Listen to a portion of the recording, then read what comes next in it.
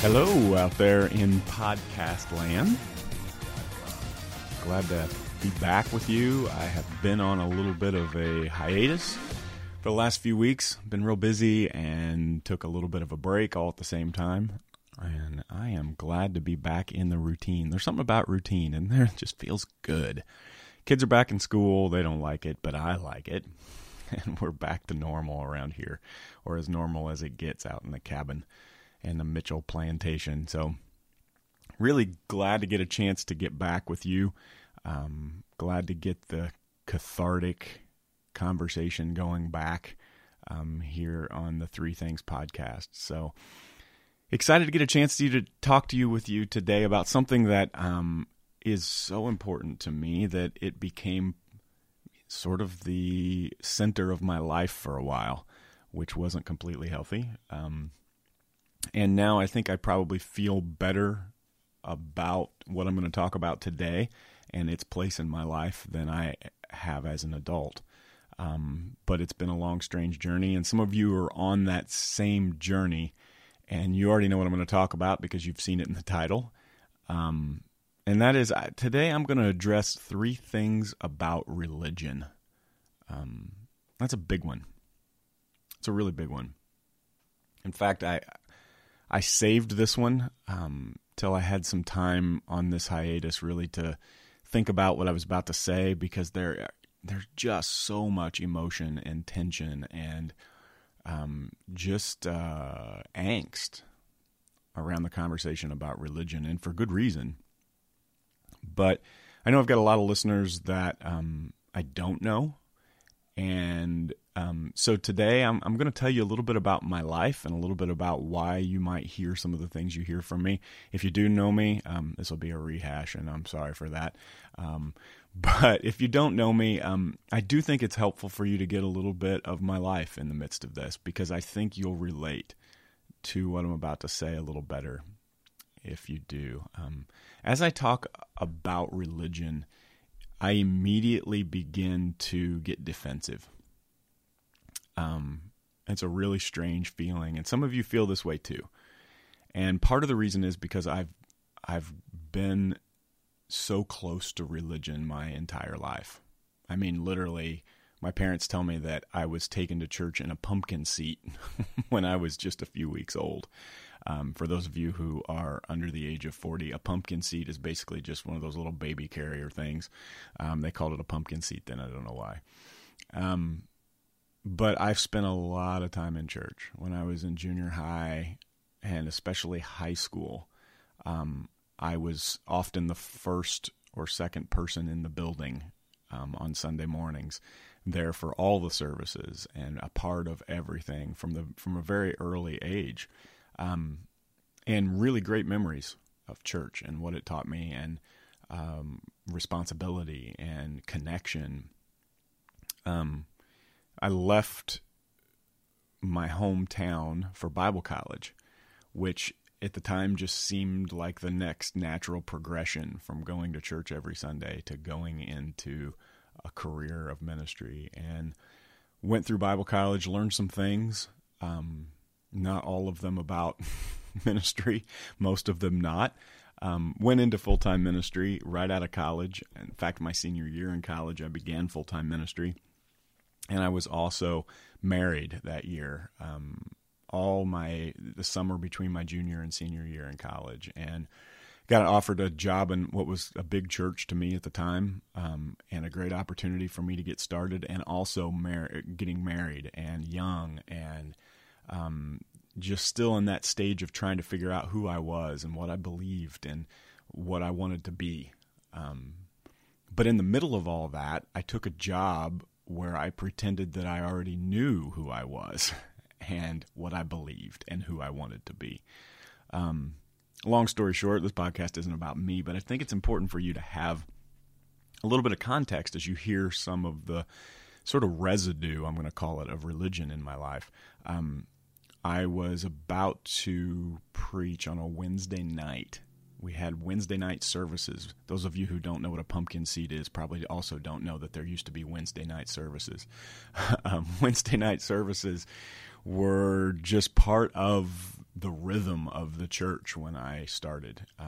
You did Sunday mornings, you did Sunday nights, and you did Wednesday nights. And being a new guy, I often got the job of Wednesday nights. And so I was getting ready to preach on a Wednesday night, and I lived really close to the church, newlywed. My wife at the time was not connected to the church very well, was very put off by just the way I interacted with church and religion. And I came home Wednesday to eat dinner before I went back to preach, and all of her bags were on the front stoop of the house. All of them.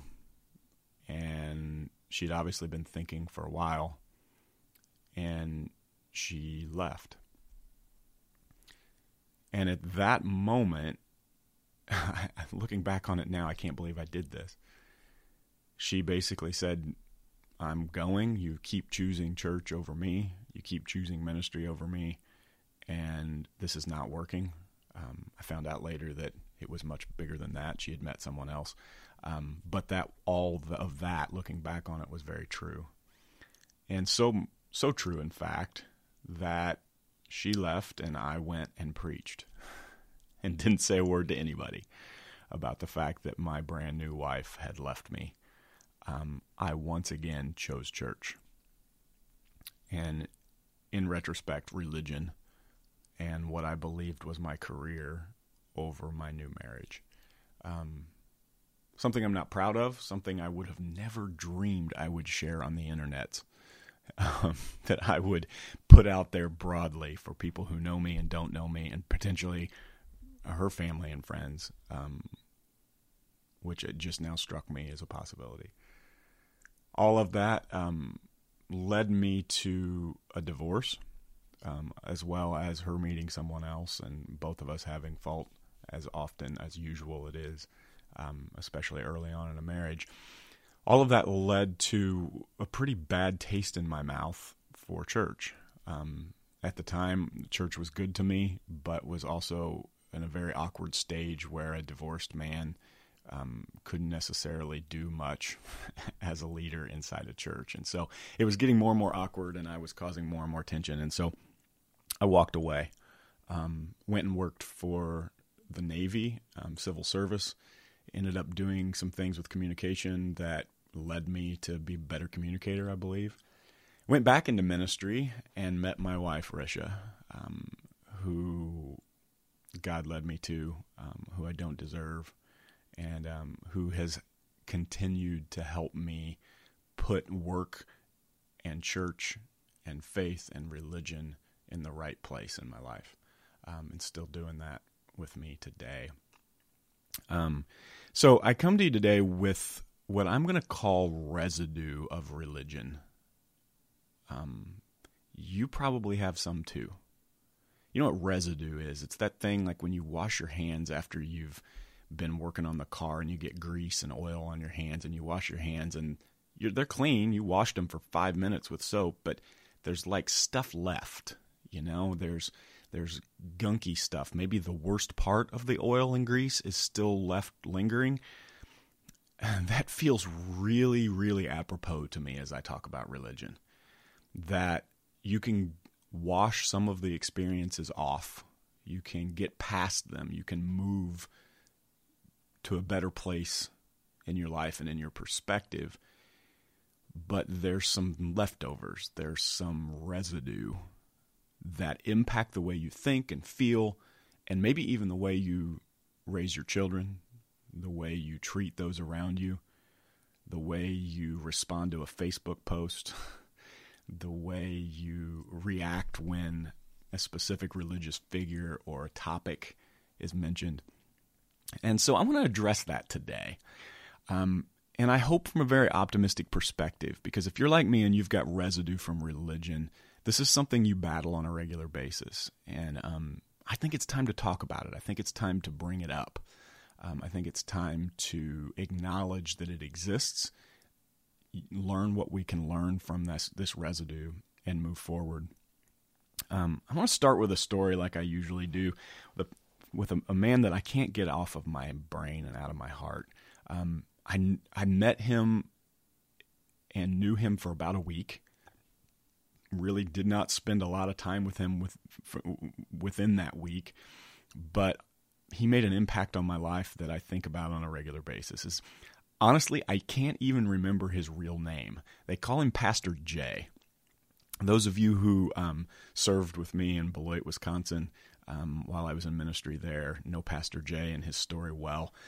He runs a boys' orphanage, basically, in Haiti. And I went to go shoot some video to get to meet him, to get to, at that point, tell the story of the orphanage and help raise money for it.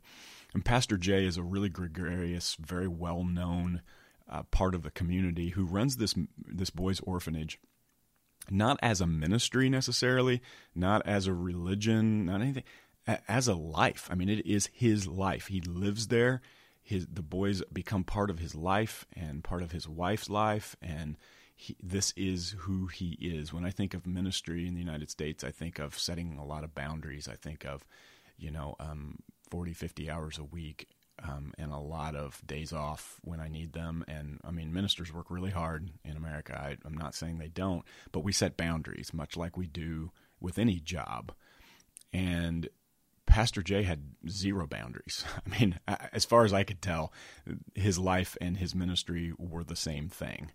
And he made an impact on me immediately because there seemed to be something about this man that was so genuine, but that was also almost like the feeling you get when you go to the emergency room with someone who's struggling with an illness or an injury, and a doctor shows up, and in the moment they have this sense of urgency and at the same time a sense of calm that you are immediately take note of and you are completely thankful for in the moment.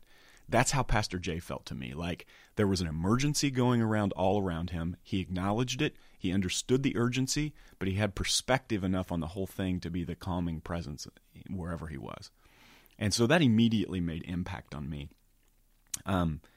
And he and I and a couple of the people from our church were sitting around, and we were having conversations about what was going on at the church. And the church that I served in Beloit, I still miss. Unbelievable place, doing great things, but very much had some first world problems. You know what I mean by that? Just some things that when you are sitting in Haiti and kids don't have shoes and they're starving, those problems seem less important. The songs that you sing on Sunday mornings making people mad, and conversations about the color of the carpet and the new building options and those kinds of things. And we were talking about those kinds of things and just how that we were getting perspective on them while we were in Haiti. And Pastor Jay said something like this, and I can't remember exactly what he said. I tried to write it down as close as I could. I'm sure I have misremembered some of it, but here's basically what he said. He said, "We don't have time to argue about those kinds of things. Our children are dying on the street in front of our church. I am bored by religion.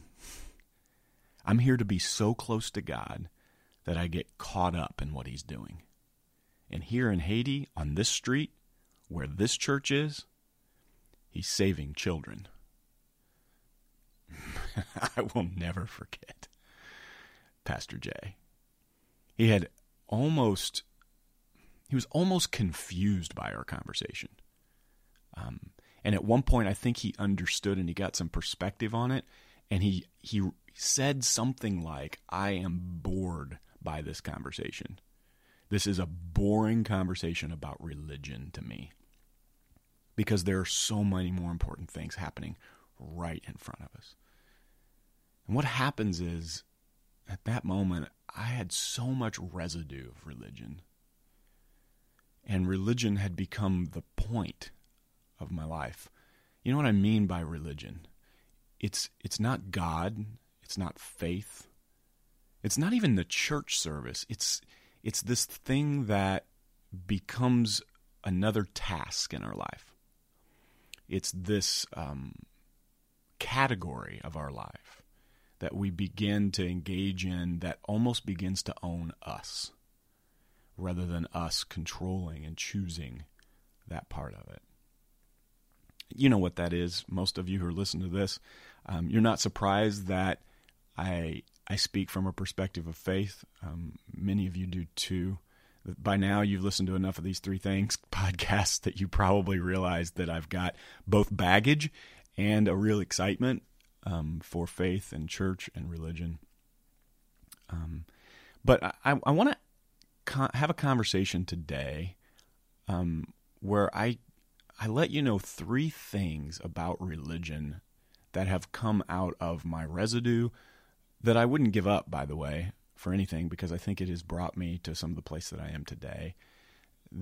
These three things have become a really important part of where I find myself when it comes to faith and religion, and associating myself with a movement of people looking for God and serving other people. And it starts with this thought that things are changing when it comes to religion. I'm not sure necessarily in a bad way or a good way. I don't think that's the conversation. But things are absolutely changing when it comes to religion. Check this out. In 1975, the Gallup guys did a study and just asked, this was 1975, the year I was born. Don't do the math, please. 1975, how important is religion to you? So they asked people all over the United States, how important is religion to you and your family? And man, they got all different types of answers at the time. They had very important all the way down to not important at all. And a percentage of Americans at that point was somewhere around 61% believed that religion was important. Now that number is around 51%. So it's definitely dropping in a way. I don't know that that's necessarily good or bad.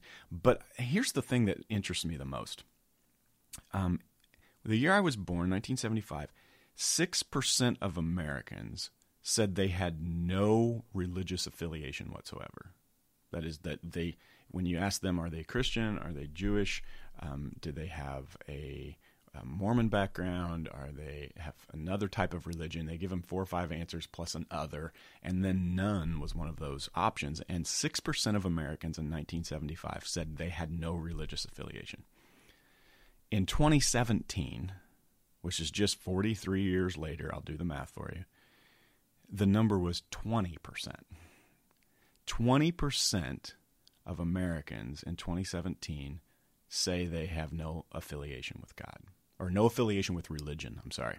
So 6% in 1975, 20% in 2017.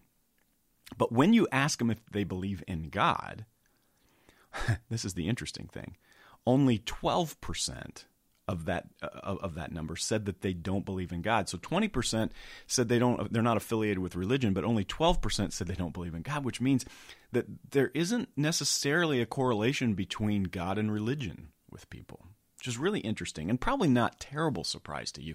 But I'm wondering if part of what we're seeing when it comes to people leaving church isn't a disinterest in God, it's a disinterest in religion.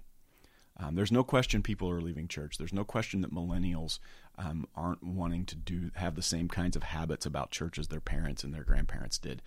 But I'm not sure that it's all bad. I think people have started to, the residue of religion has started to compile. It's started to build up in America. And people are starting to be able to separate religion from God, which I'm really, really excited about. You know, the residue in my life, man, it when it comes to religion, it goes as deep as skepticism about God and the people who represent him. It sometimes feels like guilt about going to church or not going to church, or maybe not volunteering or not plugging in, maybe just going to church and kind of putting your money in the offering plate and then leaving like it's a country club that you paid your dues for, you know. That's a weird feeling that adds to that residue. And sometimes it, honestly, it just feels as though it was a good part of my life and I'm thankful for it for a certain amount of time. But religion and church has almost, sometimes it feels as though it's become irrelevant. That it worked for me at one point in my life when I was younger, but it's just not worth anything anymore. If you're listening to this and you're a family member or you've served with me in ministry, don't hang up here. because it's more pessimistic, sounds more pessimistic than it is. I've begun to look inside of church and faith and religion for a few things that I want to talk to you about. And this is how I'm going to couch the three things today. Three things that make religion worthwhile. And I hope it's not just to me. This is as I've talked to friends and family and read and sort of paid attention to society, that there's three things that I can start to say, if these things are part of my religion, it's worthwhile. If they're not, maybe I should find myself doing something else. If it doesn't do the following things, it doesn't feel like one more thing I should add to my family's life, my family's calendar, or my own life. And so I'm going to start with the first one that I've got on my list here. I don't really have these in any particular order, but the first thing I'd like to talk about when it comes to religion is that worthwhile religion to me leads to unity and this sense of that we're all in this together, and by this I mean life, I mean all of it, and not division. There is a sense about church where many of you this is part of your residue, where it feels as though what religion does is just look to separate people. You're in, you're out. You're like me, so you're in, and you're not like me, so you're out. Or the things that are broken about you are worse than the things that are broken about me, and so I'm in and you're out. It feels as though religion often separates people. We see it all over the world right now. Eastern religions and world religions, Western religions for that matter, that are absolutely unashamed about separating themselves, and I reject that as my life.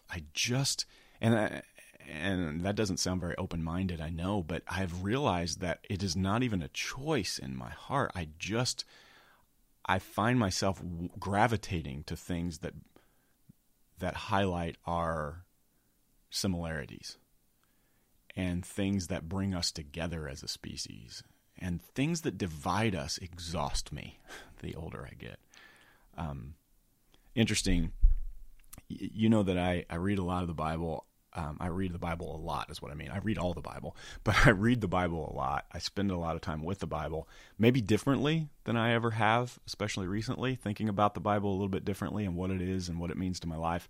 And the more I've sort of gotten perspective on what I believe the Bible is, the more I've just been amazed by the human beings that wrote it. One of those was a man named Paul, who, if you've listened to my podcast before, you know that I've used his writings before. I want to share this piece with you that he wrote when it comes to the unity and the unity of religion and what it does to people, or what it should do to people when it's worth something. So Paul gets completely infatuated with the idea of Jesus Christ. He gets completely blown away by the person of Jesus. Now, this is one of the most religious men maybe that's ever lived. If you look through historical characters, Paul was religion through and through. He was the personification of religion in a lot of ways, killing Christians because of the differences between what he believed and what they believed. One day he has this sort of whatever you want to call it, he has an epiphany in his life where he gets knocked off his horse and he has this moment where he sees what he believes to be the truth. And that is that this man, Jesus, is who he says he was. And that what Jesus brought was not a new religion, but a way to do life that made sense. And as he began to study the life of Jesus, and as he began to sort of convert to, at the time, what they called Christianity, or this sense of a follower of the way of Jesus, he began to change the way he lived his life. He began to think differently. He began to act differently. He began to use different types of analogies to describe life and people, and he treated humans in a different way. And he began to realize that what Jesus was talking about was the antithesis of religion, the way he had experienced it. And so he began churches throughout his area, and he even got in a boat and was shipwrecked occasionally and went through some life altering kinds of experiences while he began to spread this news. And the good news in these communities was that religion, the way they had experienced it, wasn't enough, and they all knew it, and it wasn't right, and it wasn't good, and it was oppressive, and it broke people apart. But that this Jesus, this man that maybe they had never even heard of in some cases, had come to talk about a new way to think about God and a new way to treat human beings. And it spread like wildfire. Paul says part of the reason it spread is because it makes sense to people. It's what they know, in the deepest part of who they are is existing. So all of that said, he goes and he starts these little churches, and they begin to do life in a different way, and life in the name of this person of Jesus, and try to walk the way Jesus walked throughout life, with some really specific ways of treating people in mind. And Paul followed them from a distance. Now think about it. There's no social media. There was no watching, the news when you wake up in the morning to see what these churches were doing. He had to plug in. He had to travel, and he had to hear things, and he had to write letters back and forth. So a lot of the stuff that you see in the New Testament, a lot of the words and a lot of the letters that you see come out of Paul's sense of wanting to keep these churches and these groups of people moving towards something that wasn't religion, because we gravitate towards religion.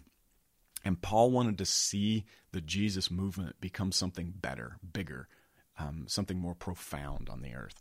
And so he felt compelled to protect that movement.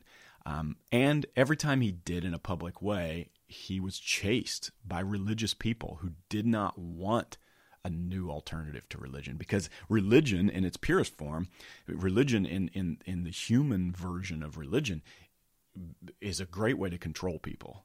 If you can scare people to a certain extent, or if you can get them to adhere to a list of rules that then you can attribute to something they can't see or hear or experience really outside of their own personal experience, you can begin to control them. And it was scary to think that a movement of people were coming saying that you could have a personal relationship with the creator of the universe through this man Jesus, and that you didn't need to go through a priest or through a religious body in order to have that kind of connection. And this was a big deal, and it began to cause a lot of grief for especially the Roman government.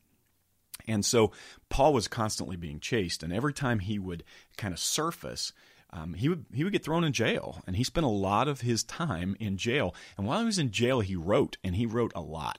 Now, we don't know how he wrote, and when I was a kid, I had this picture of him like sitting with a pen and his chains around his wrists, writing on parchment paper. I don't believe that's how we hear from Paul. I think he had secretaries. He had people who were translating potentially, and who were writing on his behalf, maybe through bars, maybe sneaking into these prisons in and out to share these letters. One way or the other, Paul got these messages out. And one of the cities, one of the areas that he had spent some time in was a city called Colossae. It was in Asia Minor at the time. It was called Asia Minor. And Colossae was a place that was far enough from Paul. It wasn't a place he grew up. He didn't know these people very well. It was far enough from Paul that they began to sort of drift away from his message when, after a long time. After a while, they begin to kind of create religion again. And they got to a point where they started using religion to separate themselves. They started pointing at people saying, you're a Jew and you're not a Jew. You're circumcised, which means you have Jewish ancestry, and you're not circumcised, which means you're not really a God person. Like, you kind of lucked into it, and so we're going to start categorizing you. And then this idea of slaves and free, which at the time was just a common thought, part of the Jesus movement was there should be no difference between slave and free. Now, they were still slaves, and that would be a long time before we would move to a different place with that, but they should be treated just like anyone else when it comes to the way that you see them and treat them on a regular basis. And so a whole lot of conversation around that, but in the long run, this church was starting to become religion by using itself to point out the diversity in people instead of the unity, by not diversity in a healthy way, but by saying you're different, you're different, you're different. That means we're better than you in this way, we're better than you in this way, and we're better than you in this way. And Paul writes this what becomes sort of a scathing letter, and he says this in the midst of it. He says, you've been called to a new life. That is a different way of living life. The word that Paul uses is the word bios, which is where we get our word biology. It's not you've been called to an eternal life. There's another word in the Greek language for eternal life. An eternal life just would mean you've been called to go to heaven one day. He says, no, you've been called to this bios, this physical kind of life that is different than the people around you. And you're starting to sound like everyone else. You're starting to do with religion what everyone else does. He says, in this new life, this is in the book of Colossians, chapter 3, he says, in this new life, it doesn't matter if you're a Jew or a Gentile. It doesn't matter if you're circumcised or uncircumcised. It doesn't matter if you're barbaric. You know what barbaric is? Barbaric is that sense of no background of religion, like paganism, like this sense of believing there is no God and this I'm the only one in the middle of the universe. Maybe if you came from that, it doesn't matter. Even if you came from that, if you're a slave or if you're free, he says, if you're a woman or if you're a man, which was a huge deal at the time because women were thought of as property. He goes through all of these lists of people and he says, none of it matters. It is all diversity that we should celebrate.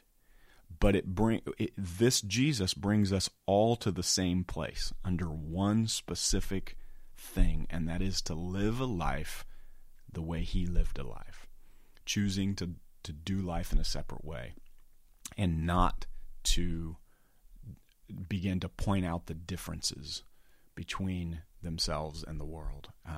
And this became a sort of a theme in Paul's writing, because every time he would walk away from a congregation or a group of people, they would sort of drift back in this religion. And I think this is what happens to churches still. And without Paul writing to us on a regular basis, we have to read those letters again, and we have to be reminded of what we're supposed to be and who we're supposed to be. But what religion that we were all drawn to is this sense that we are all in this together.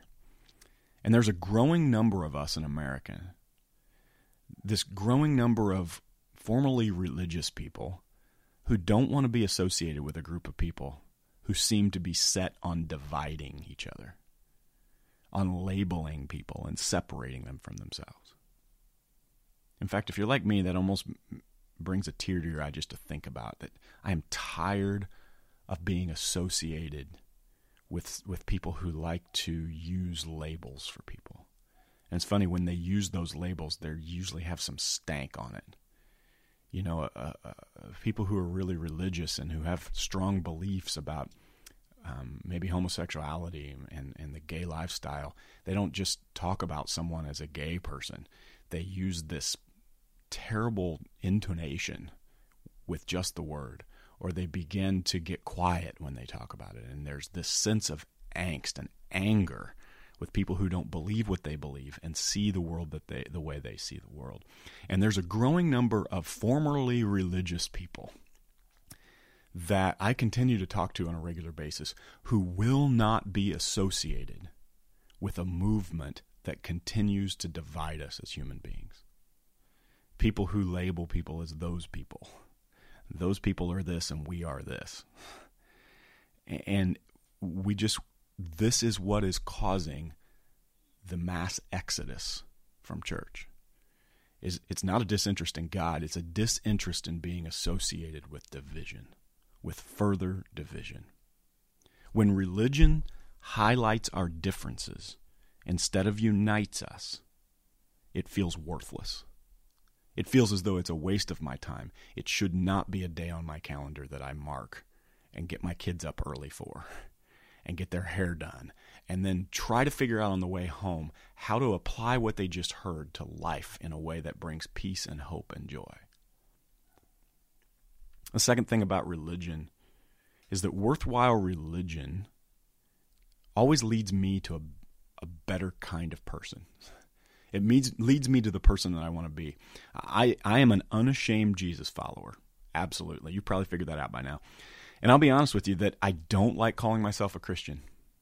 I don't like calling myself a Christian. And part of it is that there's so much residue with that word for me and with a lot of the people around me. It conjures up images of racism, of the Crusades, of separating people as good or bad in the name of God. I do love following Jesus, however. I love learning about his lifestyle. I love the juxtaposition of him living in a world that is based on religion and him coming against religion but coming in the name of God. And when I separate the religious residue from the kind of life that Jesus was painting a picture of, it brings me this sense of peace, and it moves me forward towards who I want to be. Here's why. Because choosing the kind of life that Jesus talked about it makes me better at life, and it makes my life better. Here's what I mean by some of these things. So when Jesus was walking the earth, it was a really religious place, bunch of rules. It was before Paul, obviously, but a lot the same. Jesus began to change the way people thought about religion, and it's part of what got him killed. But religious people had a bunch of rules. Let's just start with this one. They had a bunch of rules about marriage and about the way a man should treat his wife. Now, it's interesting. They thought of women as property, and so women at that point couldn't even divorce a man. A man had to divorce a woman. So that should give you some understanding of what the world was like at the time. Women were thought of as property. Jesus came in and he elevated women to a place where it wasn't possible to follow Jesus' lifestyle and think of women as property. He continued to elevate the way that they were thought of. In fact, to this day, men have a problem with thinking of women as objects. And I don't have to get very deep into this conversation for you to know exactly what I'm talking about. In fact, I can be sitting with some really good men, people who are pursuing God, who are trying to get their head around their faith, and who are leading their families well, and hear them talk about women and the way they look or the way they dress, or especially when they're just by themselves, and go, wow, we haven't come as far as we think we have. Because there is something about men, call it what you want to call it, the way we were born, whatever it is, that drifts towards objectifying women. And in that day and age, it was almost sanctified by religion. It was almost made okay.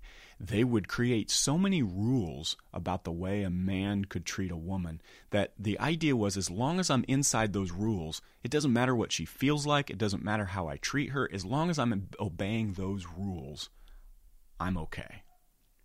So as long as I don't have actual sexual intercourse with a woman who isn't my wife, I can flirt with her, I can have a terrible relationship with her, I can have a romantic relationship with her, I can treat her however I want to, I can make fun of her, I can do things to her that are deplorable, but as long as I don't actually have physical relationship with her in that way, I am doing everything inside the law, which means my religion is sanctifying this. It is sanctioning what I'm doing.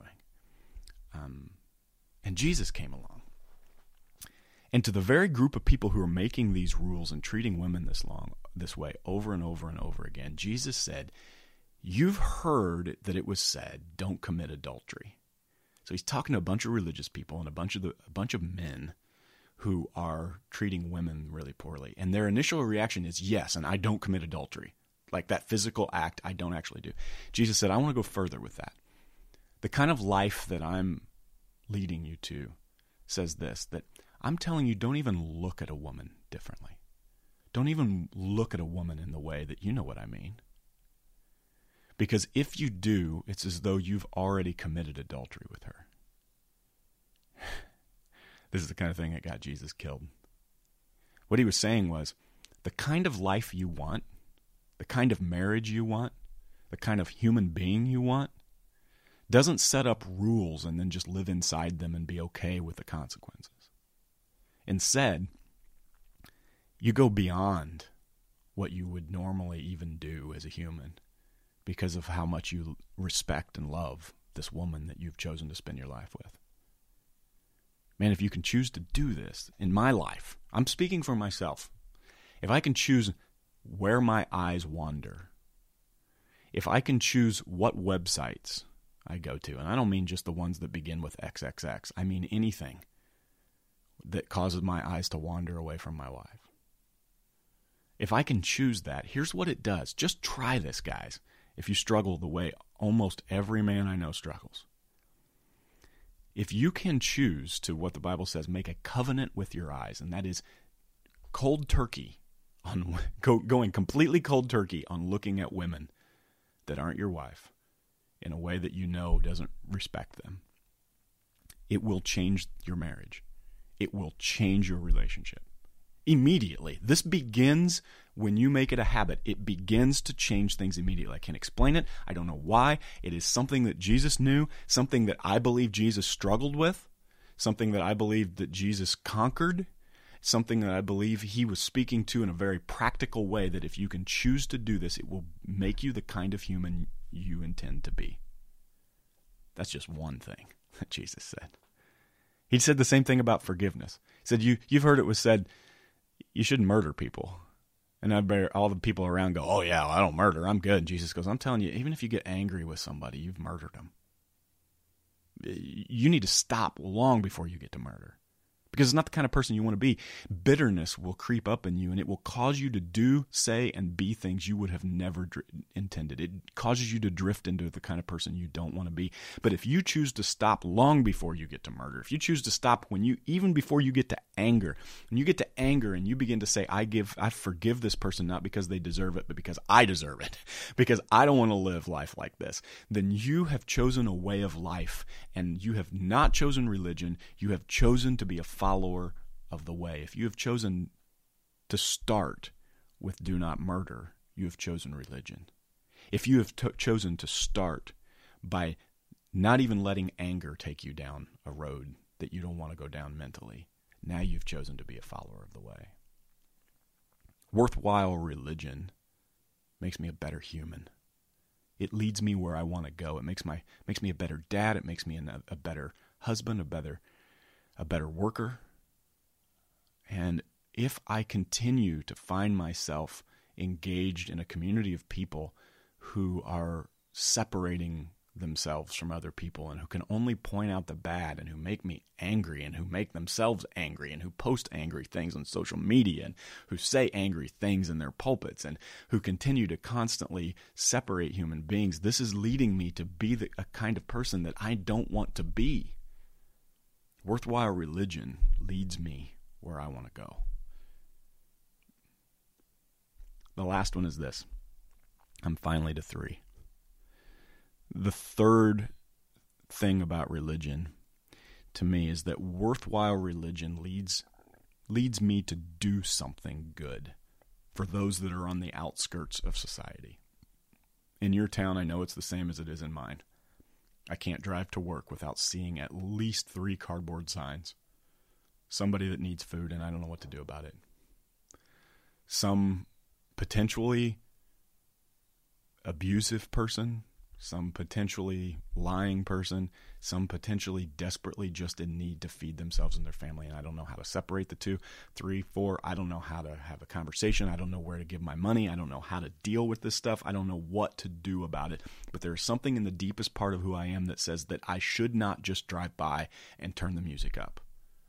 There's something in the deepest part of who I am that says that it is my responsibility, and I should be a part of fixing the problem in our society for those who are on the outskirts of our society.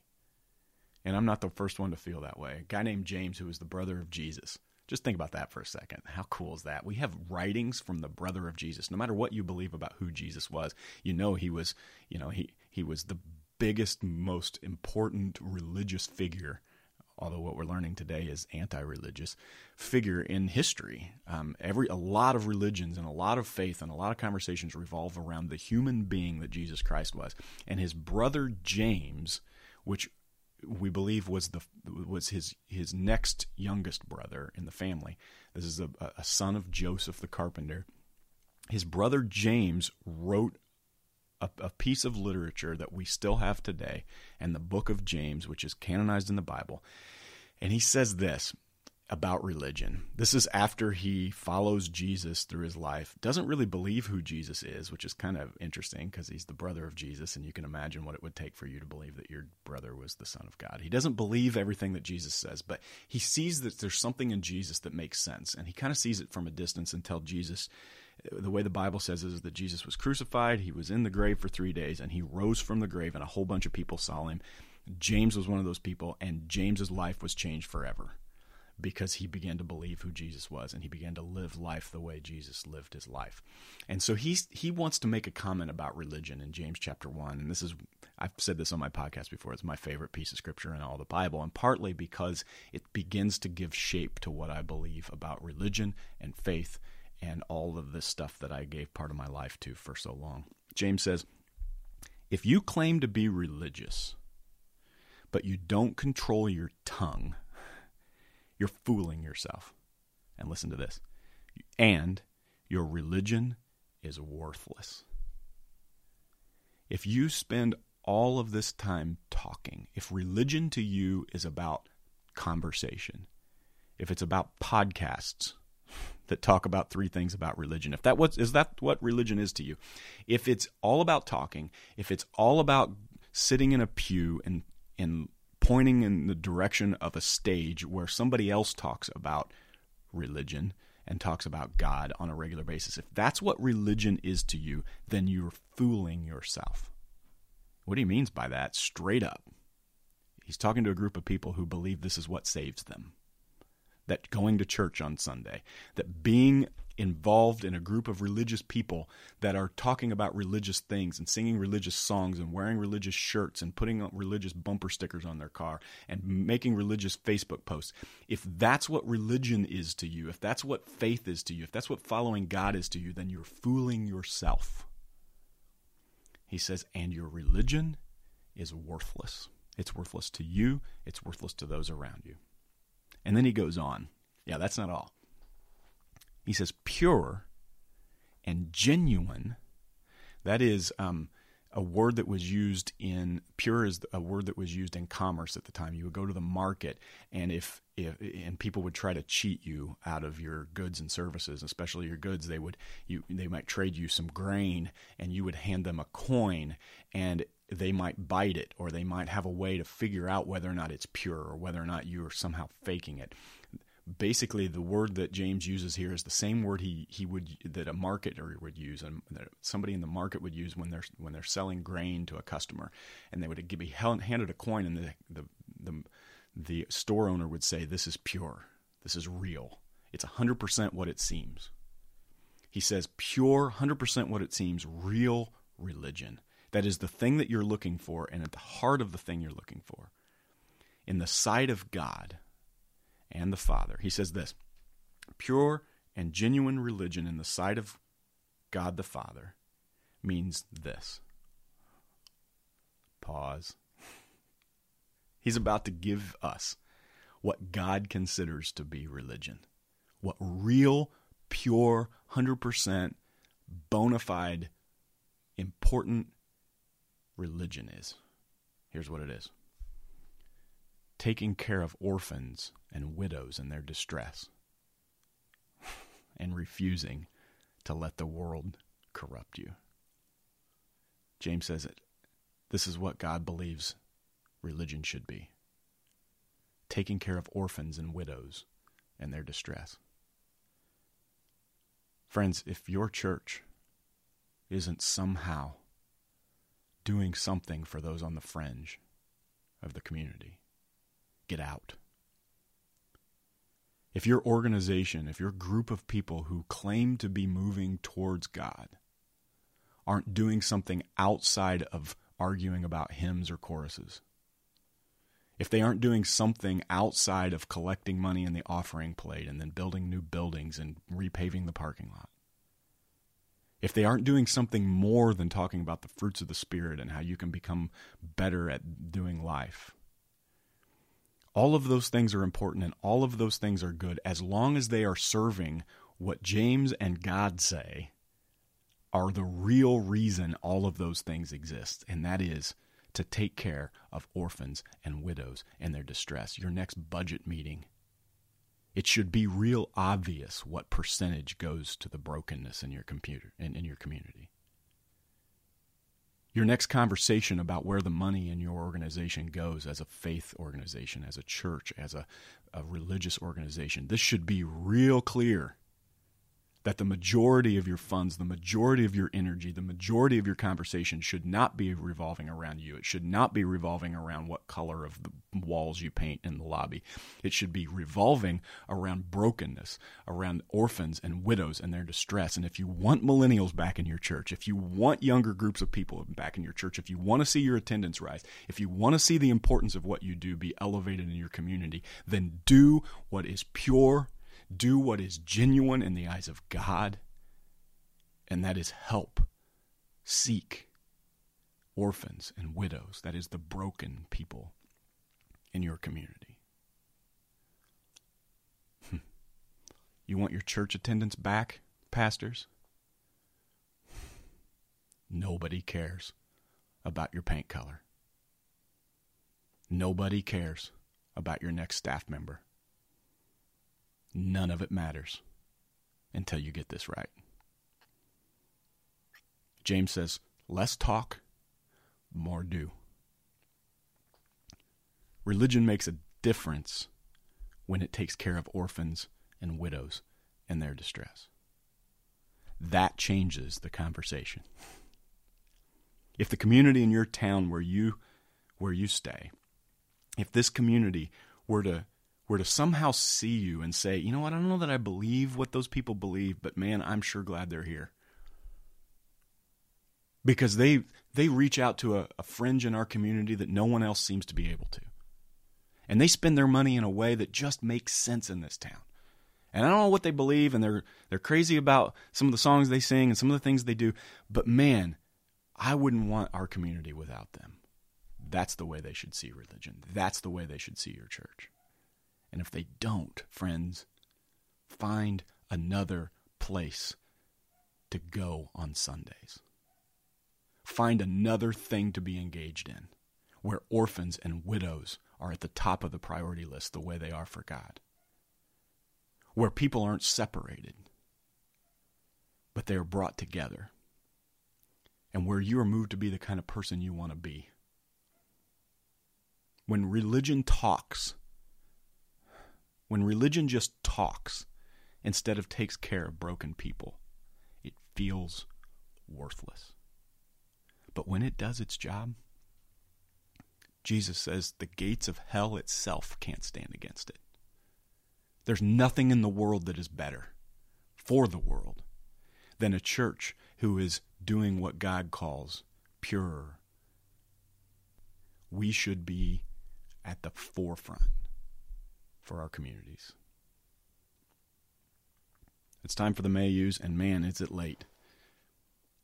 Friends, may you rage against religion like Jesus did. And it's real easy. It doesn't take swords. It takes action. The way Jesus raged against religion was by acting instead of talking. May your religious Facebook posts decrease and your actions for those on the outskirts of your community increase. May you not miss the joy of getting closer to the divine because you are distracted with the worthlessness of religion. May you join an ancient effort to engage with God in elevating those who are on the outskirts of the community. Because that's what you were put here to do. And that makes religion worthwhile. That makes church make sense. And like my friend Pastor Jay would say, May you get so close to God that you don't have time for religion because there's too much to do. Have a great day, friends.